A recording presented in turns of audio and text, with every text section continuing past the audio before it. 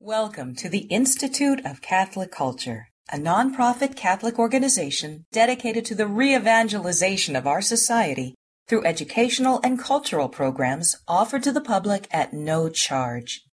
This and other presentations, hundreds of hours of audio, are available for free on our website, www.instituteofcatholicculture.org. There you can listen to or download educational programs related to all aspects of our divine faith, and you can review our schedule of upcoming events. We hope you can join us in person. Our speaker this evening is a Catholic priest in the Society of Jesus and is president of the Magis Center of Reason and Faith, the Spitzer Center, and the Napa Institute. Father Robert Spitzer earned his Master of Arts in Philosophy from St. Louis University, Master of Divinity from Gregorian University, Master of Theology from Weston School, and his PhD from the Catholic University of America. Author of 10 books, producer of 9 television series for EWTN, and founder of 6 major national institutions, Father Spitzer has made multiple major media appearances, including Larry King Live, The Today Show, The History Channel, and PBS. His academic specialties are the philosophy of science, metaphysics, and organizational ethics in its relationship to personal and cultural transformation. And it is a wonderful honor to welcome back to the Institute of Catholic Culture, Father Robert Spitzer. Welcome, Father. Well, thank you so much, Father Hezekiah, and everybody for such a generous introduction.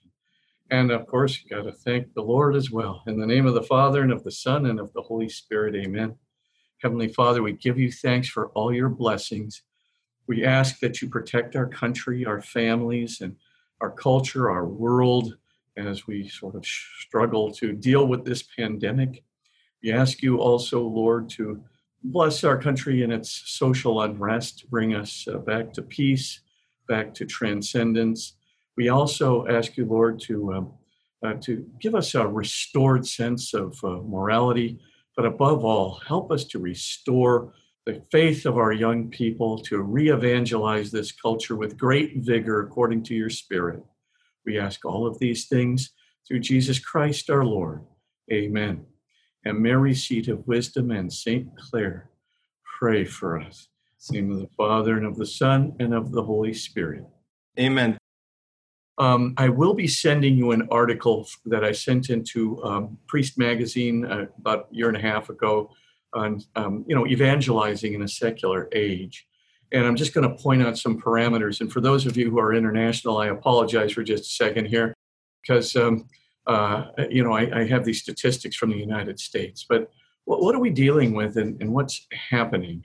I would contend that the following statistics are really being produced by a net decline in God, belief in God, faith in God in our culture. And they're also being brought about by a net increase in what I'm going to call later ego-comparative happiness. I'm not going to talk about that tonight, but those two factors are producing a terrible phenomenon in our culture, namely a 51% rise in suicide rates among younger people from 15 years old to 30 years old in just 15 years. That's 51% suicide rate in 15 years. 61% increase in the rate of depression among the same age group in 15 years. Furthermore, the homicide rate among young people, same age group, 15 to 30, in the last 15 years increased 22%. What I'm trying to say is, when we take God out of our lives and when we replace it with ego-comparative happiness, which I'll explain later, we wind up not only committing individual suicide, no pun intended, but we wind up committing cultural suicide as well. We are going up, the urgency for evangelization is unbelievable. It's not only to bring people back to the church and to Jesus, yes, but also to save them from themselves. Because without Jesus Christ, this is the kind of thing that happens to individuals and culture. Enough said on that topic. Second thing that I think is really important is 2 surveys that have come out in recent times. The first one is a survey from the Pew Research Foundation. This goes back to 2016. It's worse now, but in 2016, 42% of our kids, Catholic practicing kids who are going to church, 42% and on the rise, will become, they're not just going to leave their faith. They're not just going to stop practicing Catholicism. Oh, a lot more will stop practicing Catholicism. The 42% refers to the ones that will become functionally unbelievers. So they're going to become, as it were, either agnostics or outright atheists, or so apathetic they could care less. The word God isn't going to appear in their vocabulary again. That is striking. So we are hemorrhaging young Catholics, not only from our Catholic faith, but also from belief in God at a rate of 42%. So it's a concerning statistic, but we know why. But just one more statistic. I won't bore you any further. This is the bad news part of the program. What can we do to rectify it? We can do lots to rectify it. But let's go to the other statistic. And that's from that CARA study, the Center for Applied Research in the Apostolate. After this exhaustive study, they discovered that the median age at which our kids decide to leave, the median age is 13. So we've got to reach these kids in middle school, but we've got time in high school. There's no doubt about it. If we can reach them in 9th and 10th grade, they'll reverse tracks. You give them enough evidence for their faith and they'll reverse track. But if you don't, then we've got a problem. So that's my first contention. But we can do something about it. And the Magis Center has developed something to help get us out of it. I'm going to give you one more website if you don't mind. This is for young people. So if you're involved with young people, you have children, grandchildren who are just hitting that age of about 12 or 13 or older, all the way through college, please expose them to this website. It's called crediblecatholic.com. We are trying to put these 7 essential modules that you'll see on crediblecatholic.com in every diocese in the nation, and we're trying to bring it worldwide, and we will bring it worldwide, trying to get it not only fully translated into Spanish, we have it partially translated, we want to get it to every language group, major area around the world. Why? Because it works. Right now, in our beta tests, which are extensive, 94% of the kids rate this as either positive or very positive for turning their lives around, for giving them the ammunition they need to defend their faith, to maintain their faith, and to fend off their own personal doubt. That's 94%. It's not just in the middle school or the high school. It's also in collegiate beta tests, both in the United States and Australia. Ireland will be fully using the advanced curriculum for these 7 modules. In toto, every single high school will be integrating it into their what they call senior cycle curriculum. Basically, it amounts to seniors in high school, juniors and seniors in high school, in every school in Ireland. Obviously, individual schools could block it or do something, but essentially the bishops are mandating it for a complete implementation throughout Ireland. So that is some good news. It does work. Please, crediblecatholic.com, click on that big red button, 7 essential modules, and start there. Because if you start there, you'll get a lot of ammunition. What are the areas that we just have to touch on? There's 4 major problems that are going on, identified by the Pew Survey. The first problem that's going on is basically with evidence for God, but specifically with respect to science. So 50% of that 42%, it's 49% of that 42%, say that the single reason they are forsaking belief in God is because they believe that science and faith are contradictory. Science is truth. Faith, therefore, must be false. So that's the first reason, and it's huge. A lot of them don't say it quite like that. They just say there is no evidence for God, and science has disproved God. or some other thing, but it's basically a faith-science conflict. The pity is that, honestly, there's no need for it. There's a ton of evidence for God from science. Faith and science are not in contradiction. And so our modules address that issue first and foremost. It's paramount. Second major issue involving 19% of the students in the Pew survey is the problem of suffering. Why would an all-loving God allow suffering? Seems that if he's all-loving, why he wouldn't permit suffering. And it seems as if he were all-powerful, he could prevent suffering. So either God doesn't exist or, he just doesn't love us one way or the other. Now, of course, this is totally wrong too, because suffering and love do not contradict one another. Another false dichotomy. It's been certainly fed by social media as much as the faith and science problem has been fed by social media. So that's another problem that has to be dealt with.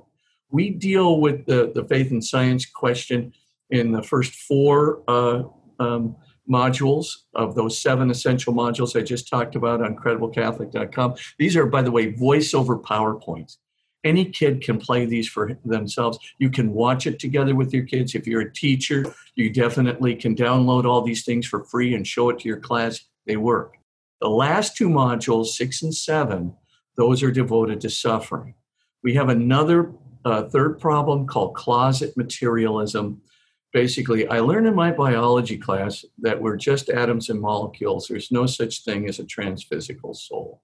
So we've got to deal with that. They actually believe that they don't have a soul. So, of course, speaking of evolution, you can say, for them, it's just equal to say Darwinian evolution is true, as to say that a theocentric evolution that admits of a soul is true. So that's a problem that has to be dealt with as well, closet materialism, and that's dealt with in Module 1. So there are several other problems that have to do with the morality of that the church is teaching, but that does not lead necessarily to unbelief. What it leads to is that they cease practicing their Catholic faith because they don't have an answer to that, but they don't necessarily go to unbelief. We're now formulating a whole curriculum centered on, justifying basically the 12 most controversial moral issues in the Catholic Church, and why would the Catholic Church teach that? And I'm also finishing a book on that, which will be the 3rd volume in my upcoming trilogy. Now, this has to be dealt with, but it's a separate issue, and it deals with kids departing from the Catholic Church, not necessarily from belief. So let's stick with the first 3 issues. There's a 4th issue. And the 4th issue, of course, is Jesus Christ, right? I saw on the History Channel that this expert in Scripture said that Jesus didn't even exist and that he borrowed everything that he had from Middle East religions, and that Christianity is nothing more than a regurgitation of Judaism and other Near Eastern religions. And furthermore, there's not a scintilla of evidence outside of Scripture for Jesus Christ, et cetera, et cetera. The kid, not knowing any better, is mind blown. And of course, without even checking, boom, he's gone. So we've got 4 major obstacles here before we even get to, preventing the hemorrhaging from the church. So our first obstacle then is, how do we deal with these problems? Let me go through these 7 modules for you. And if you go up to if you can click on somewhere in your, in your computer, if you can click on crediblecatholic.com and just click on 7 essential modules, you'll see the topics. All of these modules have a definite purpose from within the Pew survey and the Cara survey. So the first one deals with, as I said, deals with the soul. So we decide that we're going to deal with closet materialism up front. If you can just knock that out, you can create an openness to the God and science problem, which is going to be Module 2. So let's go to Module 1.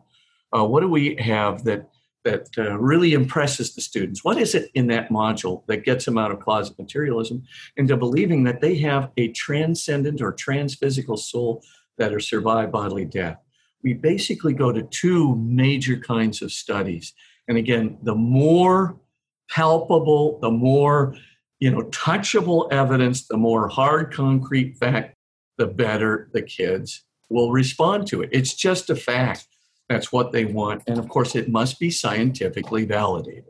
So we say, okay, that looks like it's the case. Gee, I look at myself, and I take a skin graft, and those are the cells. I can see them right there under the microscope. And furthermore, I can tell you that there are electrons and protons there, because I can actually identify the field that's created by those cells and the protons, electrons in them, et cetera, et cetera.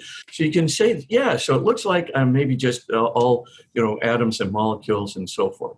What's the evidence from science, too, that we have a soul? The first thing, peer-reviewed medical studies of near-death experiences.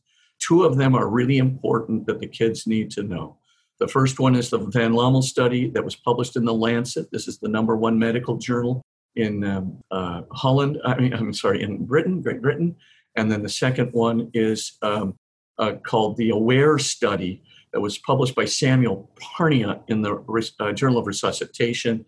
Very good peer-reviewed journal. And that is even a better study with 2,060 patients. What's established in these studies, which are longitudinal studies, and by the way, there's other JAMA, Journal of American Medical Association, et cetera, studies that you can see on our modules. But here's the main upshot. Basically, when we die, 30 seconds after we die, we've got flat EEG, fixed and dilated pupils, and no gag reflex. So basically, there's no electrical activity in the cerebral cortex at all, meaning you can't do any significant memory thought, cognitional thought, analytical process, none. You can't do it with a physical brain. And furthermore, you have mere sputterings of neurons in your lower brain because you got fixed and dilated pupil, right? So, the automatic responses that we have controlled by the lower brain are basically all suspended, although there are sputterings of neurons there. Now, when we look at that, what happens? The soul leaves the body. This happens in 85% of the cases with children and 20% of the cases of adults. Now, I'll talk about that later if you want to ask a question.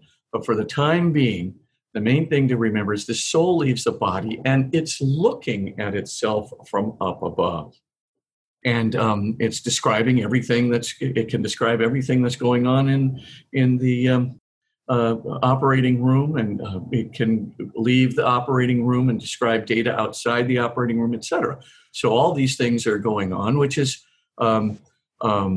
describable by a person who has no electrical activity in the cerebral cortex, the frontal cortex, and even mere sputterings in the lower brain. What's the point? It's impossible that they could be reporting these things accurately with their physical brain. But we'll talk about, couldn't it be a real coincidental hallucination? More on that in a moment. The main thing to remember is these are called near-death experiences, and there are really good studies of them. Now, what's important for the students is they say, okay, but how do you know it's really, really true? Well, of course, this woman reports, she says, well, during my near-death experience, I left my body, went through the walls of the hospital. I'm looking at this ledge outside the hospital, looking back at the hospital from floating in the air out there on the third floor. And I see this tennis shoe that's out there that has been there probably for 25 years since the construction of the hospital. And it has a worn left toe, and the shoelace is stuck under the heel there. And so, of course, the one of the researchers for one of the people who did a major study on this, crawls outside on the ledge and finds the tennis shoe there precisely as described. Now she takes the pictures, she brings in the tennis shoe. I mean, how did that lady know? The kids are kind of going, yeah, how did you know? So forth. Then, Mr. So-and-so, we lost your denture. No, you didn't lose my dentures. Actually, the red-haired nurse took the dentures out of my mouth and pulled open this drawer underneath a machine that looks like this and threw the dentures in there, slammed the drawer, and then they put the paddles on me. And of course, you look at that and you say, well, wait a minute here. How would he be able to describe her hair color? How would he be able to to describe where the dentures were put, but they were there exactly as claimed. And this goes on because people, right, they always speak nicely of the dad because they go right through the walls of the operating room into the guest room next door where, people are waiting for the outcome of the operation, relatives and friends, and they describe all the conversations that people are having. So to make a long story short, the data is pretty impressive, but what really nails the kids dead on, what just gets them, by the way, 7th, 8th, 9th, 10th, all the way through college. What gets them is that 81% of blind people, according to the Ring study, 81% of blind people, most of whom were blind from birth, they see perfectly, accurately, only when they're clinically dead. So after their soul has left their body, they actually can report visions accurately. So we have embedded videos. So if you go to these modules and there's a 12 plus module, 15 plus module, go to the 12 plus module. Those are simple to understand. Just click on that and go down to where, they're talking about the blind people seeing, and this got these videos of these formerly blind, well, they're still blind when they come back into their body. So they're blind again. But for that brief moment, they could see very well, describing scenes that were going on outside of the hospital, according to the time when trains were passing by. One lady from Great Britain, she basically gets in an automobile accident, and then she leaves her body, and she's describing the entire scene that's going on and says, what's really weird? She said, I couldn't even concentrate on the fact that I'm still alive. She said, looking at my own physical body from down below, she says, the thing that intrigued me was I've never had a visual image in my brain for my whole life. How could I hallucinate this without a visual image in my brain to hallucinate? I've been blind from birth, yet I'm seeing all these things perfectly. So you get why this is really significant, because you can't use a naturalistic or a physicalistic explanation for this. It just blows the kids away. They basically say, well, wait a minute here. How is it possible that they could see? But the interesting thing is what happens afterwards, right? So as we describe these things, you can see that their intrigue level, you go to this other domain outside the operating room, outside of our world, to this beautiful domain. And you frequently can meet Jesus or a loving white light that people obviously identify with God or with Jesus, both. And where suffering comes to an end, where people who are just racked in pain before they died, all their suffering is gone. They're just immersed. They feel well for the first time in 30 years. And of course, they're being loved by this white light or loved by Jesus.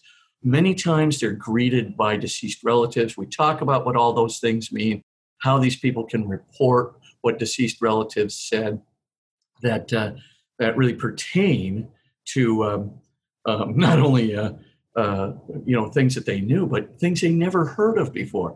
By the way, 30% of those relatives were never, ever known by the people experiencing them. They just come back and say, I'm your Aunt Claire. I died, 40 years before you were born. And here's what, happened. And here's, tell your mother this and tell your father that and so forth and so on.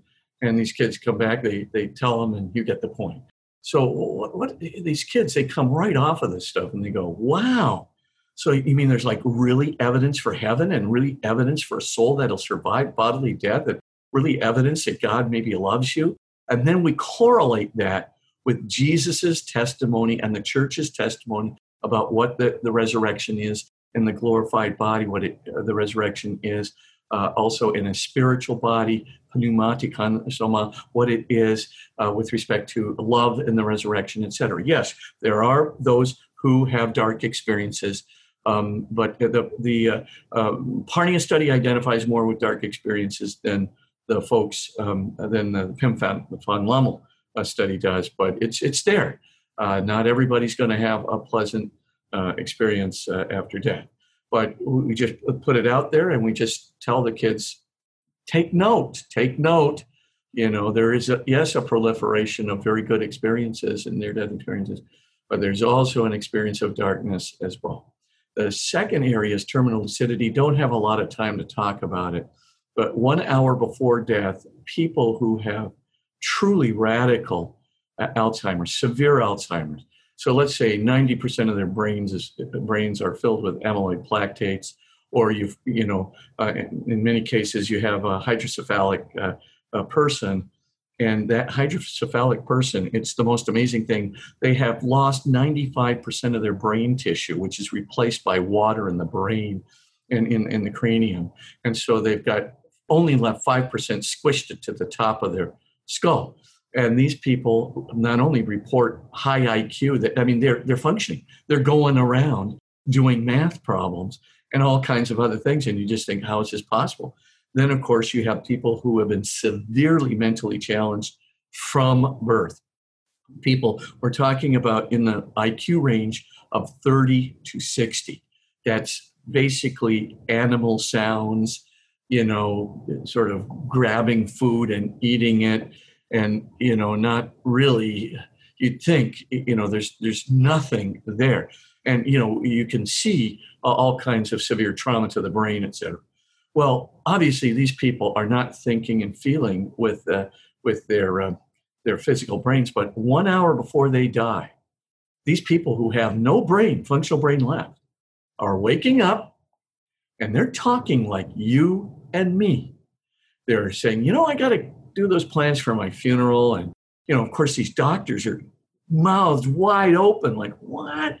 And of course, this person who was thought to be completely mentally challenged, on the level of a 30 IQ, and all of a sudden they're talking intelligibly about religion.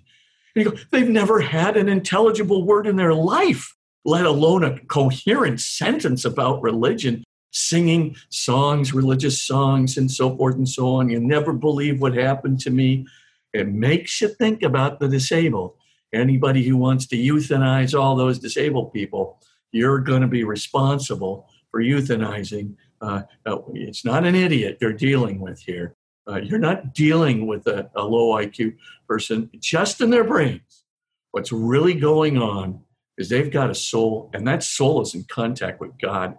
Blows the kids away. Enough said. I spent too much time on Module 1. The second area that we deal with is the evidence for God from science. So we start off, the module by saying, okay, 51% of scientists are theists. It is stunning. Most kids believe that almost all scientists are atheists. I'm not kidding you. This is what polls reveal. But in point of fact, if you look at the latest Pew survey of the American Association for the Advancement of Science, which is the biggest scientific group out there, 51% are theists, 41% are agnostics and atheists, and 8% aren't declaring. Okay, so basically they're keeping mums as the word, and we all know why. They're 10 years up or something else, they're going to be criticized. So, but 51% to publicly declare that they're theistic, that's pretty good. And by the way, I know a couple of you are probably physicians out there. 88% of physicians, according to the National Institute of Health, and also the two other foundations that you can get right there on the modules, claim 88% of physicians they are religious, and 67% of that 88% practice their religion moderately or highly. So that's a very interesting statistic. So that we got to ask the kids, well, why is that? Why in the world would that be? And so we can, the first thing is to say, well, do you think they're men and women of science? Why would there be something compatible with science that would appeal to them? Absolutely. The one fascinating statistic, too, from the Pew was that 71% of doctors believe that miracles in the past and present are real. That's really fascinating because they have seen something in their practice that is completely inexplicable. All these recent studies that have been done on the power of prayer, et cetera, they're really good. But the main thing in the module, what we're dealing with for the kids, is to simply say, ask yourself, do you think that men and women of science, men and women of logic and philosophy, do you think they're just going to sit there and say, oh, yeah, I believe in God just on a mere feeling or a whim? They're not. They're going to make sure that there's some stability, some consistency between science and faith. So there's got to be some evidence out there. What is it besides near-death experiences and terminal lucidity, which I think influence a lot of physicians myself? What is it? With respect to physics, first of all, there's two major areas that have come out of late. The first one is evidence for a beginning of our universe. So, and not just our universe, but even very hypothetical things like multiverses, string universes, etc. So, what are they? They're called the Borda-Vilenkin and Guth proof and entropy. So now the first one is a proof that was put together by Arvind Borda of the University of California, Santa Barbara, Alan Guth, the High Chair of Cosmology, and probably get the Nobel Prize for Inflationary Theory from MIT, and then Dr. Alexander Vilenkin, who was he is the director of the Institute of Cosmology at Tufts University in Boston. So now these are three non-slouches. I mean, if you look at the invited guests to Stephen Hawking's birthday party way back in 2012, I think it was, these three were there, despite the fact that Dr. Alexander Vilenkin read a paper on why scientists cannot avoid a creation, which one person who was covering it for the Scientist magazine called the worst birthday present ever. So the key point, though, is there's evidence out there. And what is that evidence? Well, let's take a look at the Borda-Vilenkin Guth proof. And this is really important. Every kid out there practically knows, hey, wait a minute, our universe is probably not all there is. Maybe there's a multiverse. Now, multiverse is completely hypothetical, but what a multiverse is, a big, huge universe, that mega universe that's burping out little bubble universes, and our bubble universe, our physical universe is just one bubble universe of its trillions of other bubble universes in multiverse. So people think, well, our universe, of course, is only 13.8 billion years old, but there's this multiverse, and it could go back eternally. No, it can't. Hold on to that for just a second. Second thing is there's an area called string theory that has also come out, and string theory has postulated, right? And kids know this, that you can have what's called a 13-dimensional special continuum that includes space and time and other dimensions that will allow for very esoteric universes that can spit out other universes, like when two 3-dimensional membranes collide in a 4-dimensional bulk space-time and, burp out all kinds of other universes. So the string stuff is really important. You gotta, kids know, you have to address it. The third is, of course, the bouncing universe, the old favorite, which is now really not a favorite anymore because bouncing universe is non va anymore. They don't really go anymore in the modern cosmology. But basically, the objective is, these are universes that expand and contract. And so if our universe is a bouncing universe, then, okay, our cycle, is only 13.8 billion years old since the Big Bang. But theoretically, right, the universe could have, billions, an infinity number of times before our universal cycle, it could have expanded and contracted in a big crunch, re-expanded again and contracted in a big crunch, etc. So now that has been pretty much disproved. Big crunches lead to total entropy, the Fischler and Lorman theses and so forth. We also have a variety of other physicists who just poo-poo the bouncing universe. But be that as it may, Borda-Vilenkin Guth covers everything. Because what they showed, these three physicists, Arvind Borda, Alexander Vilenkin, Alan Guth, is that any physical configuration, right, that could be a universe, a multiverse, a string universe, any physical configuration that has an expansion rate greater than 0 will have to have a beginning. It's an elegant proof. We don't put it into the modules, but you can always get the proof because it's right there on our big book. So if you go to crediblecatholic.com and you want everything I'm saying in detail with every article cited, every single solitary thing, not just articles cited, but you want the math, we got the math. Everything you ever wanted to know about physics and faith, but we're afraid to ask, just kidding. So that you click, so you go, again, this is to crediblecatholic.com, click on the big book, and just go to volume 1. It's all there, including the whole Board of Lincoln and Guth Proof. But why is this important? Because every single multiverse has to be inflation. You can't have a multiverse without inflation. But if it has inflation, it has an average expansion rate greater than 0. And if it has an average expansion rate greater than 0, then according to BVG, it has a beginning. So that's our first thing. So how about string universes? String universes nucleate. And as they nucleate, their diameters get larger and larger, which means over the course of time, their average expansion rate is greater than 0. And what about bouncing universes? Bouncing universes always have to have an average expansion rate greater than 0 because the new cycle goes out further than the old cycle. And then the further cycle goes out, even more from the previous cycle, et cetera, et cetera. So all these things have to, point to what we're going to call, a beginning, not only of our physical universe. Our universe certainly has to have a beginning, but not just our universe. Multiverses have to have a beginning. String universes have to have a beginning. Bouncing universes have to have a beginning. We're getting to the point where science is actually showing that every hypothetical configuration that we can have would also have to have a beginning. Now, this gets into a real interesting thought, because if that's true, then we're getting to the point of talking about a beginning of physical reality itself, independent of the fact, right, that it's a multiverse, or it could be a different kind of universe, or a multiverse with different laws from our own. Doesn't matter. None of that matters. All that matters is every multiverse got to have a beginning. Every string universe is nucleating has to have a beginning. Every bouncing universe is going to have a beginning. Doesn't matter what the physics of that universe or multiverse is.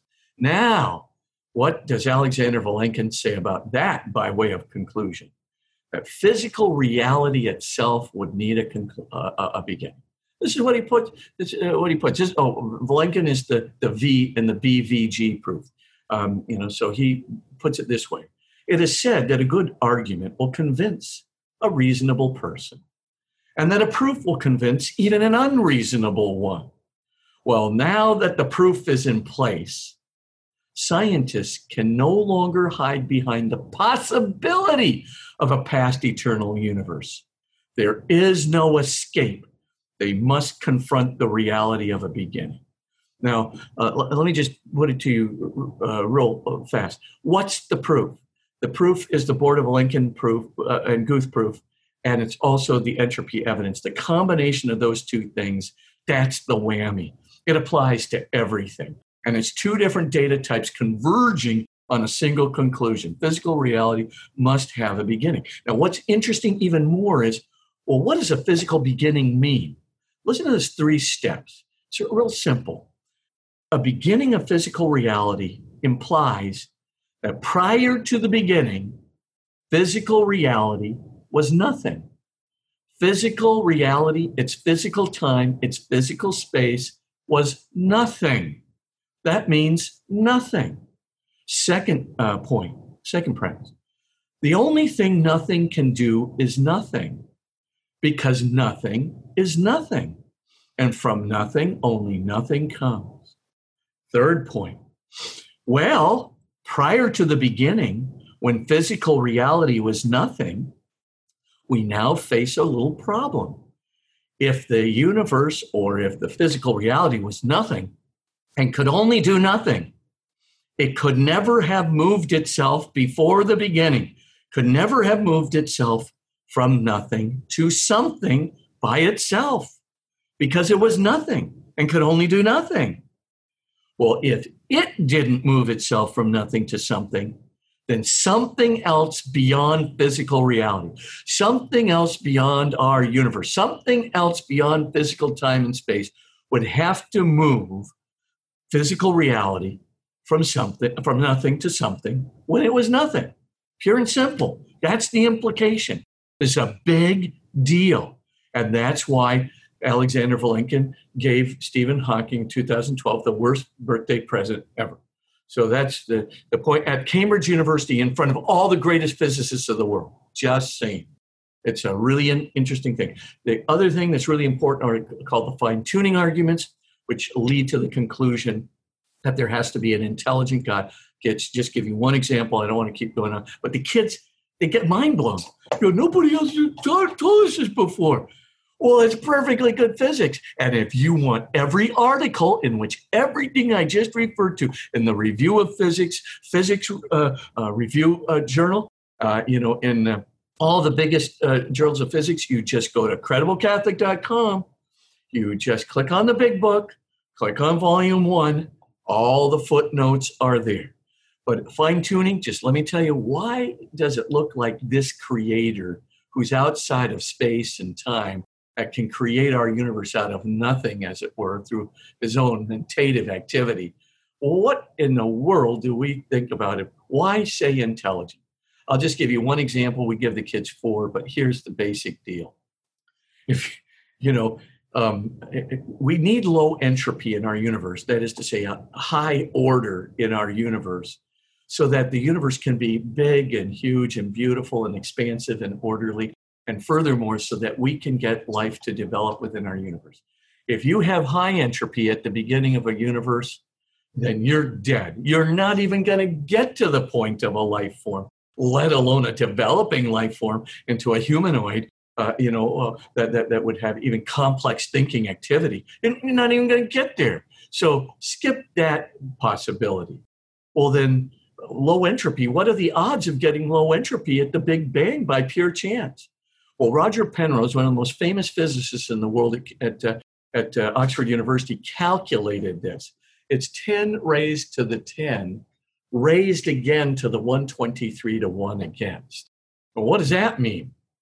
Well, that number's a double exponent, and it's so big that in the exponent itself is a trillion in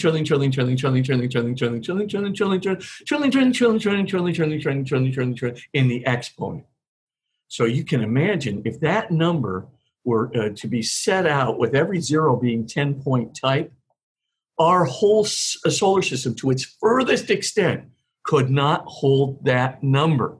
It's the same odds. In other words, low entropy in our universe is the same odds as a monkey typing the entire corpus of Shakespeare by random tapping of the keys in a single try. This is highly improbable.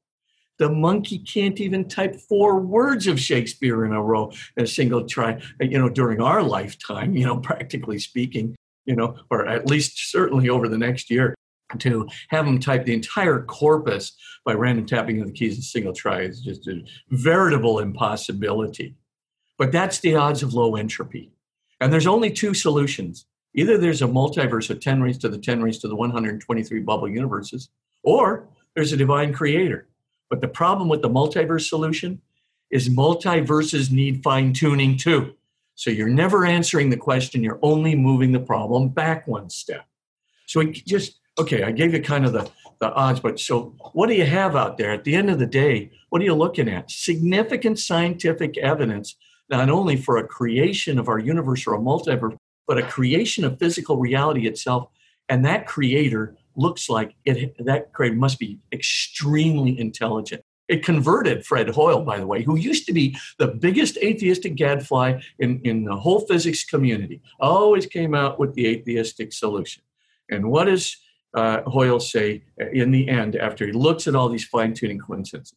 It seems to me that there are no blind forces worth speaking about.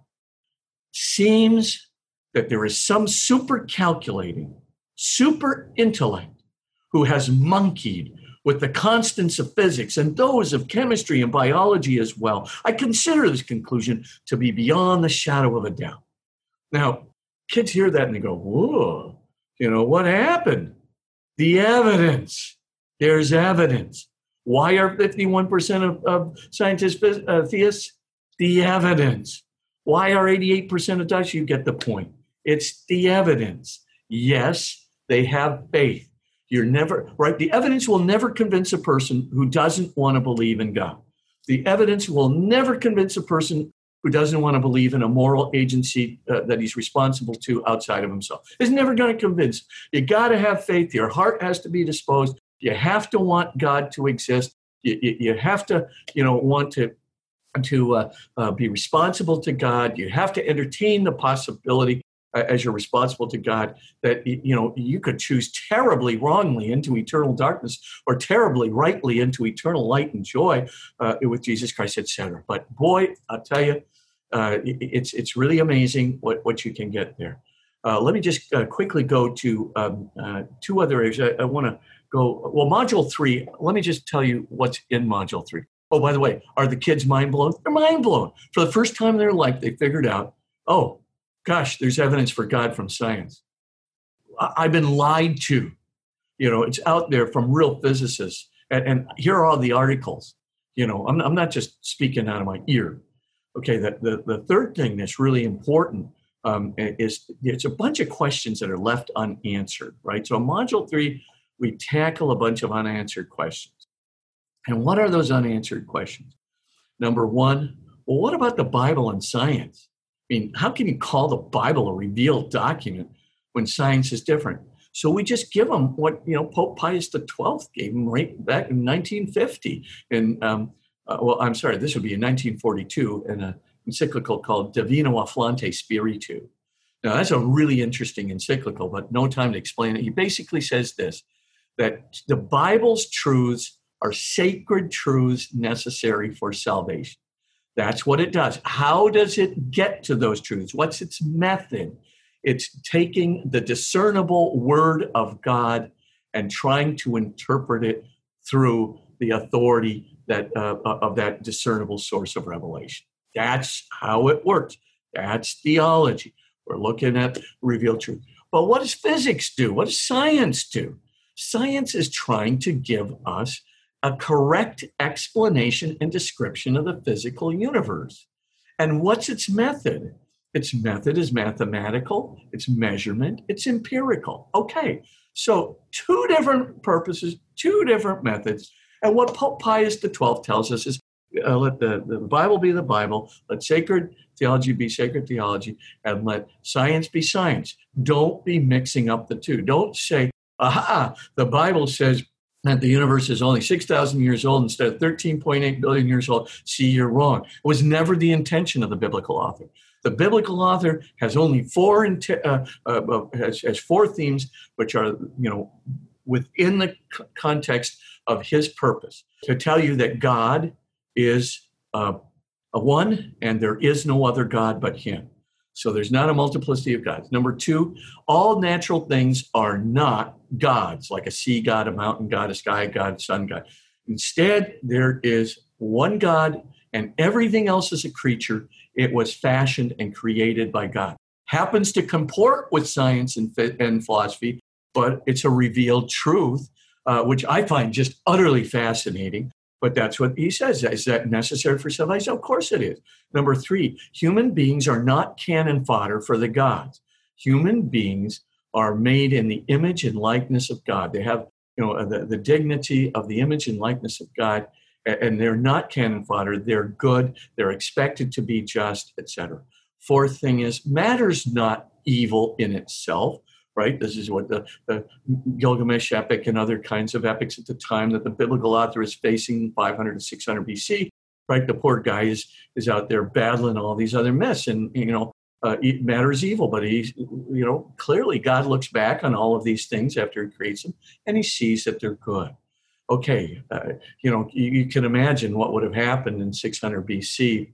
If somebody had said, in the beginning was a quantum cosmological configuration integrating the four primary forces of physics, and it unraveled into a space-time configuration. General relativistic theory can describe it, after its first 10 to the minus 42nd of a second.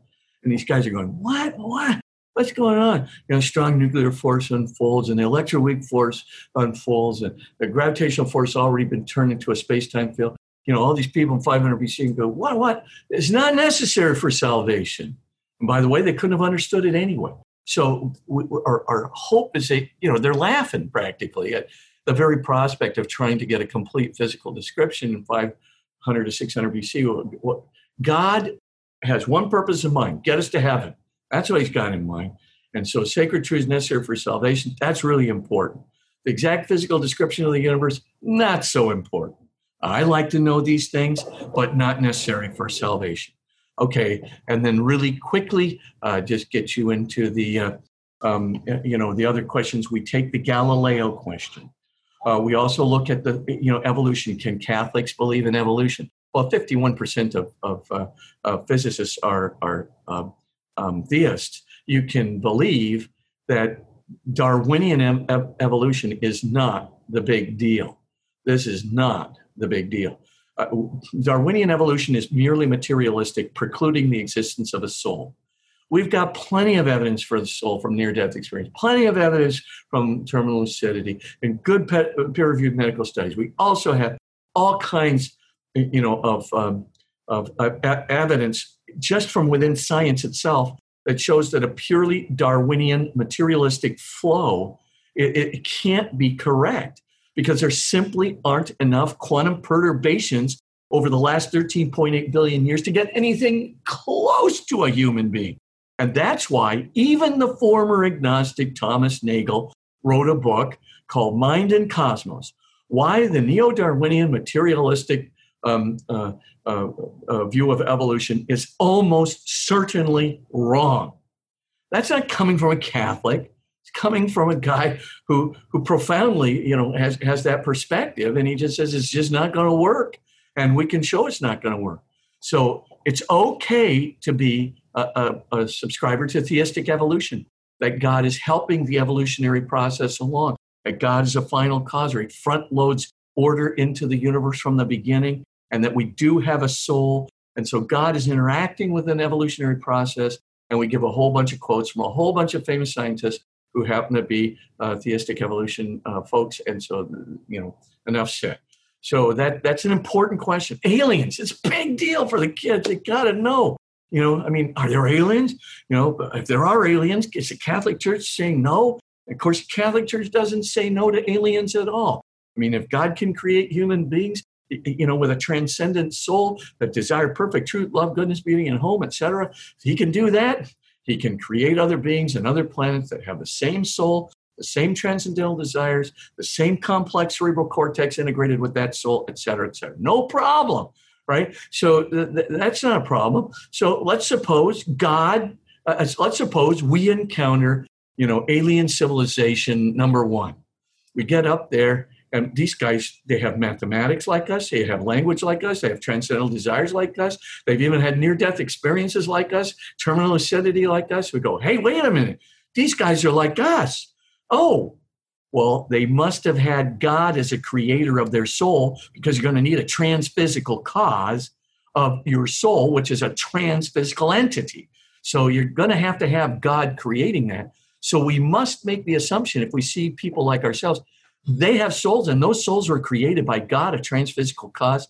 And if that's the case, we ought to catechize them and baptize them, because the crucifixion, passion, and resurrection of Jesus Christ and the gift of the Holy Spirit is going to apply to them as much as it is to us. There was no stopping the effects of the unconditional love of Jesus Christ for the world. There's no stopping it when you go beyond Israel, right? The effect, this is just for Jewish people. No, we said it's applied to everywhere in the world. Well, the world today is the cosmos. It applies to everywhere in the universe. So no problem. Baptize them.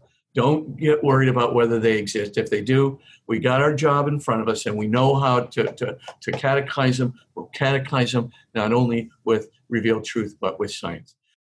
I'll give you a teaser for next week. And then I'm going to, because this merits a lot more time than I have, and I don't want to truncate the questions and answers. But here's the quick upshot. You won't believe this, but there's a ton of great evidence for Jesus that's from extra-testamental sources like Tacitus and Flavius Josephus, etc. More than that, the new arguments for the resurrection of Jesus that have been put out by N.T. Wright in his great book, The Resurrection of the Son of God, and the new arguments in defense of the historicity of Jesus' miracles done by his own authority. And then that's by John P. Meyer's second book in his volume, Marginal Jew. All these things are really quite amazing books. But above all, this Shroud of Turin is a stunner. I'll leave you with a teaser. It's going to take between 6 to 8 billion watts of light energy to produce that image. 6 to 8 billion. That's like 500,000 searchlights of light have to be coming out of that body, pulsating from vacuum ultraviolet radiation for 1/40 billionth of a second to produce that image. And the blood evidence shows the most remarkable confirmation of the gospel accounts of the crucifixion. Totally mind-blowing to the kids. This module number 4, is so important. You cannot let the kids out of it. I mean, obviously, I think all the modules, 5, 6, and 7 are also important, but 1, 2, 3, and 4, they're big deals. They respond to the kids' questions. They come out of there 94% positive. I want to thank you. I know I've been blathering on, and never let a Jesuit have a podium. They'll never shut up. But the main thing is, I just wanted to say that this is very, very important. CredibleCatholic.com. Look at the modules. They're voiceover PowerPoints, easy to view, embedded videos, very interesting. But if you want the stuff, you want the footnotes, you want the equations, got to go to the big book on the same website, CredibleCatholic.com. Go to the big book, click on volume 1, 2, 3, 4, 5, or 7, whatever you want, and you can get the stuff. Okay, thank you very, very much, everybody. Questions and answers now. All right, great. Thank you so much, Father Spitzer, for really a fantastic presentation. Yeah, Martin Lopez, I see you have a hand. Go ahead. Hi, Father. Hi. I really appreciate your talk. I have your video, Cosmic Origins. Oh, yeah. Which is amazing. And what I like the most about is your conversation with Father Fessio at the end of it is amazing. Oh, thank you. That should be on this website you're talking about. Well, it's not on Credible Catholic, but it will be. You can just go to magiscenter.com. That's MAGIS center.com. And then just click on where it says free resources. And all you got to do is look up Cosmic Origins. And so what it is an interview with Arno Penzias, who got the Nobel Prize for discovering the 2.7 degree Kelvin uniformly distributed radiation that proved the Big Bang. We've got so many guys. We got John Polkinghorne, who was the chairman of the particle physics department there at Cambridge University for years and years, became a priest, an Anglican priest.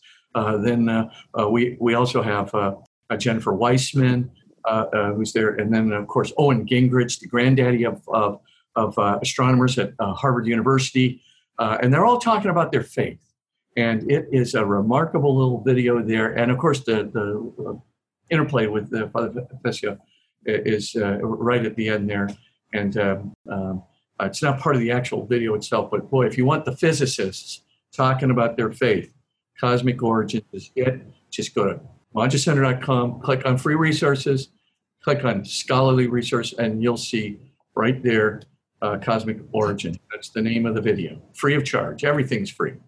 I do have a question. What do you mean by ego comparative? I didn't get into the 4 levels of happiness today. Oh. Can I defer that question until next week? It's a great question. Should have defined it. Didn't, but basically it means I get my happiness from getting some ego comparative advantage. So when people go around thinking, who's achieving more, who's achieving less, who's got more power, who's got less power, who's more intelligent, who's less intelligent, who's more athletic, less athletic, more beautiful, less beautiful, et cetera, et cetera. They go around, they're comparing all the time, and they're finally, they're going, I got on my, my Facebook account now, and my Instagram account, I got myself with a celebrity and at the best party and with the best clothes and eating at the best restaurant. Man, I got ego comparative advantage going through the ceiling. The rest of these guys, they're just a bunch of bums. They can't compare with me. If that's the way you're living, then that's called ego comparative advantage or level 2. And I'm telling you, it's suicide because it'll never satisfy. It leaves us empty and then it produces jealousy, fear of failure, fear of loss of esteem, ego rage, ego blame, self-pity beyond, but inferiority, superiority. The range of negative emotions is profound. That's why the suicide rate and the depression rate and the anxiety rate and the homicide rate are skyrocketing in 15 years among our young people. So great question, but that's one of the reasons. The other reason is no God. You have no sense of hope, no sense of transcendence. And by the way, really interesting American Psychiatric Association poll, right, that shows pretty conclusively that people who are non-religiously affiliated, so we're a poll comparing religiously affiliated people to non-religiously affiliated people. Non-religiously affiliated people have significantly higher rates of depression, anxiety, substance abuse, familial tensions, and suicide.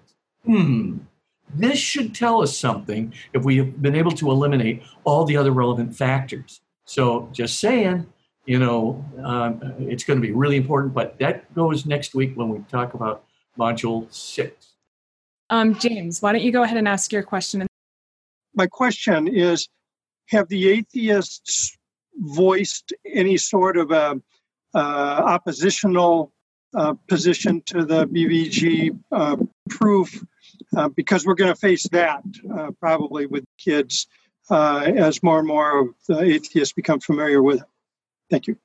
Oh, yeah. Well, the BVG proof, there's been no shortage of attempts to try and get around it since 2003. But like I said, they don't work. And the three guys who devised it, they're no slouches. But the main thing to remember is Lincoln's charge, right? He just basically said, you're not going to avoid it. Now, Sean Carroll has tried to get out of it by appealing to a non-entropic multiverse. But the non-entropic multiverse, as two really important physicists pointed out, violates empirical evidence violently. So, I mean, and I've got those quotes in there that basically say, hey, you want to try a Sean Carroll exit, that's make-believe exit because that kind of a multiverse is not going to be compatible. And by the way, neither is a string theory landscape, right? That's not going to be able to do it. So right now, there isn't an exit and parachute from BVG, especially when you combine it with entropy. And there have been no shortage of attempts. So the one thing I would also say with the kids is just say, look, science can always find something new. Could BVG go down for the count? It could. Could entropy go down for the count? It could. Could the combination of them go down for the count? It could. Is it likely that this will happen? No, because BVG is universally applicable to everything on the basis of only one condition. So it's if A is true, namely if you have an average expansion rate greater than 0, then B is true. You have to have a beginning of that physical configuration. That's what makes it so difficult. See, if it were multiple conditions that had to be together, that would be a much easier way to disprove it. But one condition, that's tough. The second thing is entropy. You've always got to deal with what Einstein basically said. He said, if all the laws of physics fall, there will be one that remains. The second law of thermodynamics, that's basically the law of entropy. And the reason why it remains is because it's not based on observable evidence of physics, but it's based on how statistics and probability apply to physical systems. Essentially, high-order systems, that's low entropy. High-order systems are very, very improbable by comparison to low-order systems. And that can be proved mathematically. And so Einstein said, I would bet that if everything else is disproved in the whole of physics, thermodynamics, second entropy will not be disproved. And that's why these two sources of evidence, they're they're strong. Now, like I said, anything in science can change, but odds are not likely. Good question. Thank you. We have a question coming in from an anonymous attendee, and they're asking, is there any historical record of near-death experiences prior to the advent of modern medicine? Do these experiences, do we see them across faiths and cultures? Yes, all of the above. Yes, yes. And first of all, there's certain, going all the way back to the Tibetan and Egyptian books of the dead. Now you say, well, that's journeys, that's kind of mythological and so forth and so on. And of course, we don't have the kind of scientific validation, but yes, there is this definite sense of an eternity that goes beyond, and it just seems to betray that, somebody has kind of awakened from a death experience and come back and reported various things. So we can see that in both the Egyptian, Tibetan books of the dead, which were very, very old. And by the way, we can see that in a variety of other sources. So yes, it goes back in history quite a bit of time, but it's not scientifically validated. We don't have a clock ticking. We don't have, the beeps of a machine that we can articulate, and coordinate what a person is reporting with, the number of beeps that have taken place, et cetera, et cetera. We don't have that kind of precision. We don't have the precision of, blind people seeing during clinical death and being able to validate that and examine the physicalist explanations. That stuff we don't have. But near-death experiences are not only prior, going back really, thousands of years, probably 3,000 years we have sources of that. The second thing is other cultures. Yes, other cultures do have very similar experiences. Certainly the tunnel experience that goes to the other side, the white light, the seeing oneself, from above and beyond, right, their body, looking down, etc. They are there in other people's experiences. In fact, what's kind of interesting is now the Journal of Clinical Care Medicine, this is about a year ago, published a whole set of near-death experiences of really little kids. I mean, we're talking about infants who are like 3 months to 6 months old. Now you say, well, how in the world can you verify that they're having a near-death experience? They're hardly capable of any significant articulation except gurgle, gurgle. What's the deal there? Well, for example, here's one instance. So this boy who did, in fact, have cardiac arrest when he was 6 months old, and he slipped away, but they were able to resuscitate him. So one day, his parents come in and say, your grandma died. And he goes, oh, did she go through the tunnel and meet the white light at the end? And everybody's looking and saying, oh, how did you find out about that? He says, I saw it. So again, you start looking at it and the implications of it. So this happens even with very young people.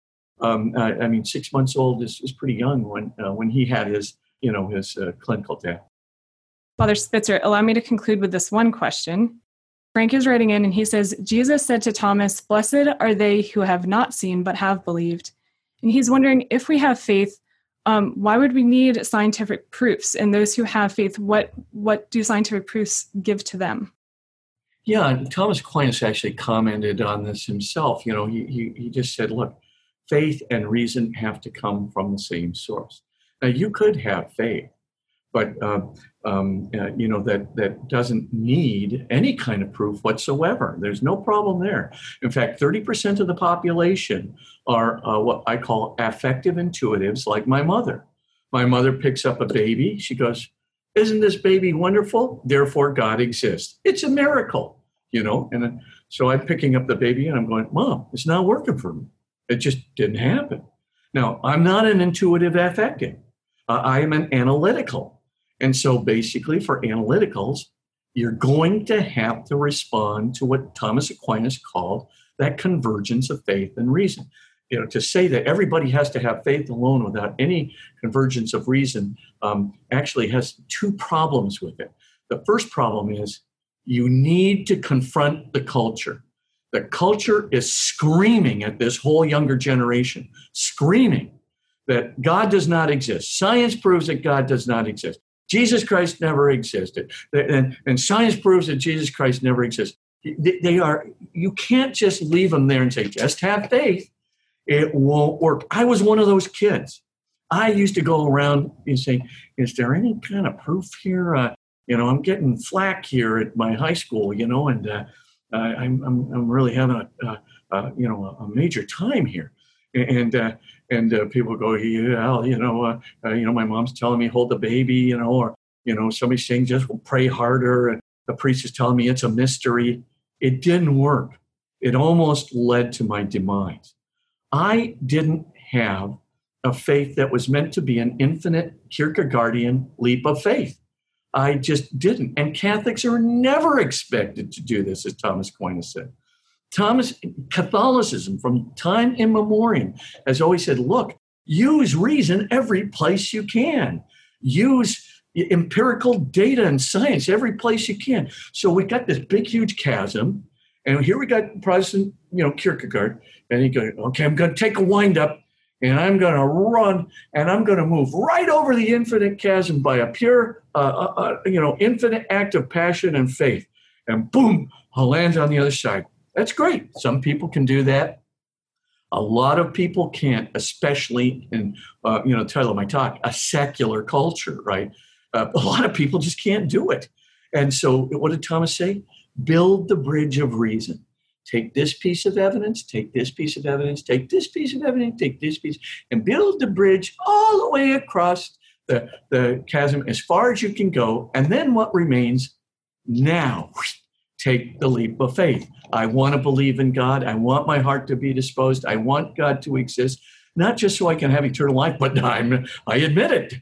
That's certainly. But also, I do want to be responsible to God. I don't want to be alone in the cosmos by myself with Spitzer at his ego-comparative best, right? And no God to comfort me. I don't want to be alone with my anxieties. I want the Lord. I want to be in relationship with him. And so that, my precious autonomy is nothing compared to that desire that I have in my heart for God to be in relationship with the Lord. So that's the main thing that's there. Now, I'll leave you with John Henry Newman, a very good Catholic guy, but Cardinal, just got canonized, one of the big influences in my life. But he had a methodology called informal inference. This is what Catholics do. They make informal inferences. And so I'm going, okay, what's an informal inference? He says you just take a look at all the evidence you can get that's antecedently probabilistic. So that means, okay, I look at near-death experiences. Do I think that this is probabilistic and convincing? Yes, I do.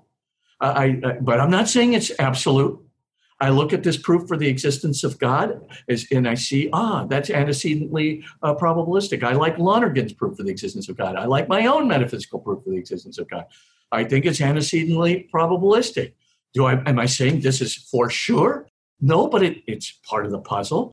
And then I take a look at the evidence for God from contemporary physics, the Bordov-Alenkin and Guth proof, the entropy evidence, the fine-tuning coincidence, et cetera, et cetera.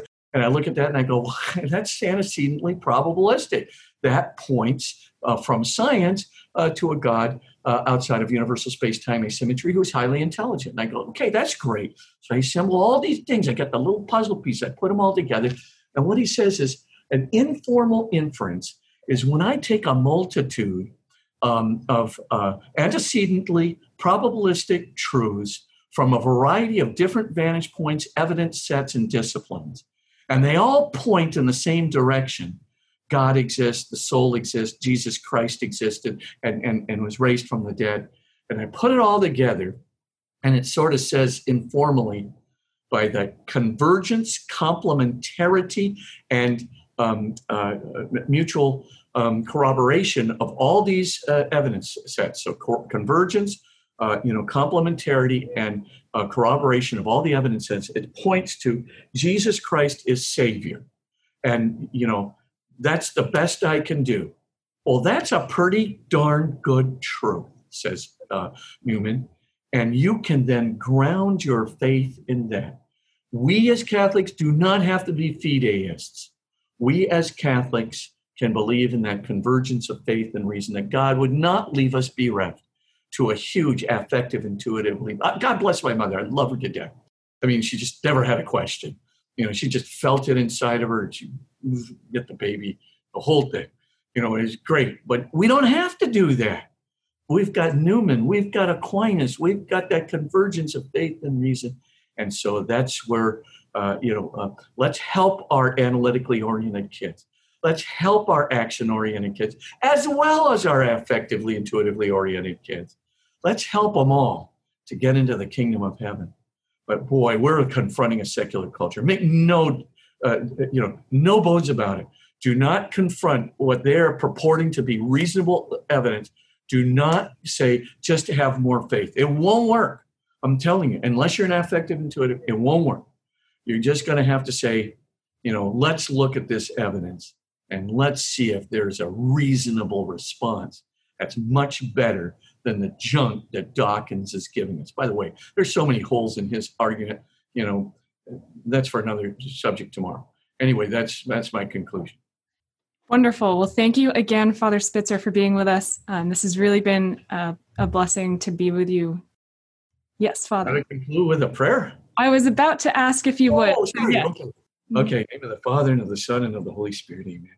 Heavenly Father, we give you thanks for your glory manifest in the heavens, your glory manifest in philosophy and logic, your glory manifest in the sciences, your glory manifest in the hearts of human beings, your glory manifest in the love that surrounds us in the world, your glory manifest in your providential care and inspiration and guidance and protection, your glory that is everywhere present, showing your love, showing your existence, showing your presence, showing that you want to have relationship with us, and showing that your Son is truly not only your Son, Emmanuel, God with us, but is also the unconditional love who saves us and can save us from our sins.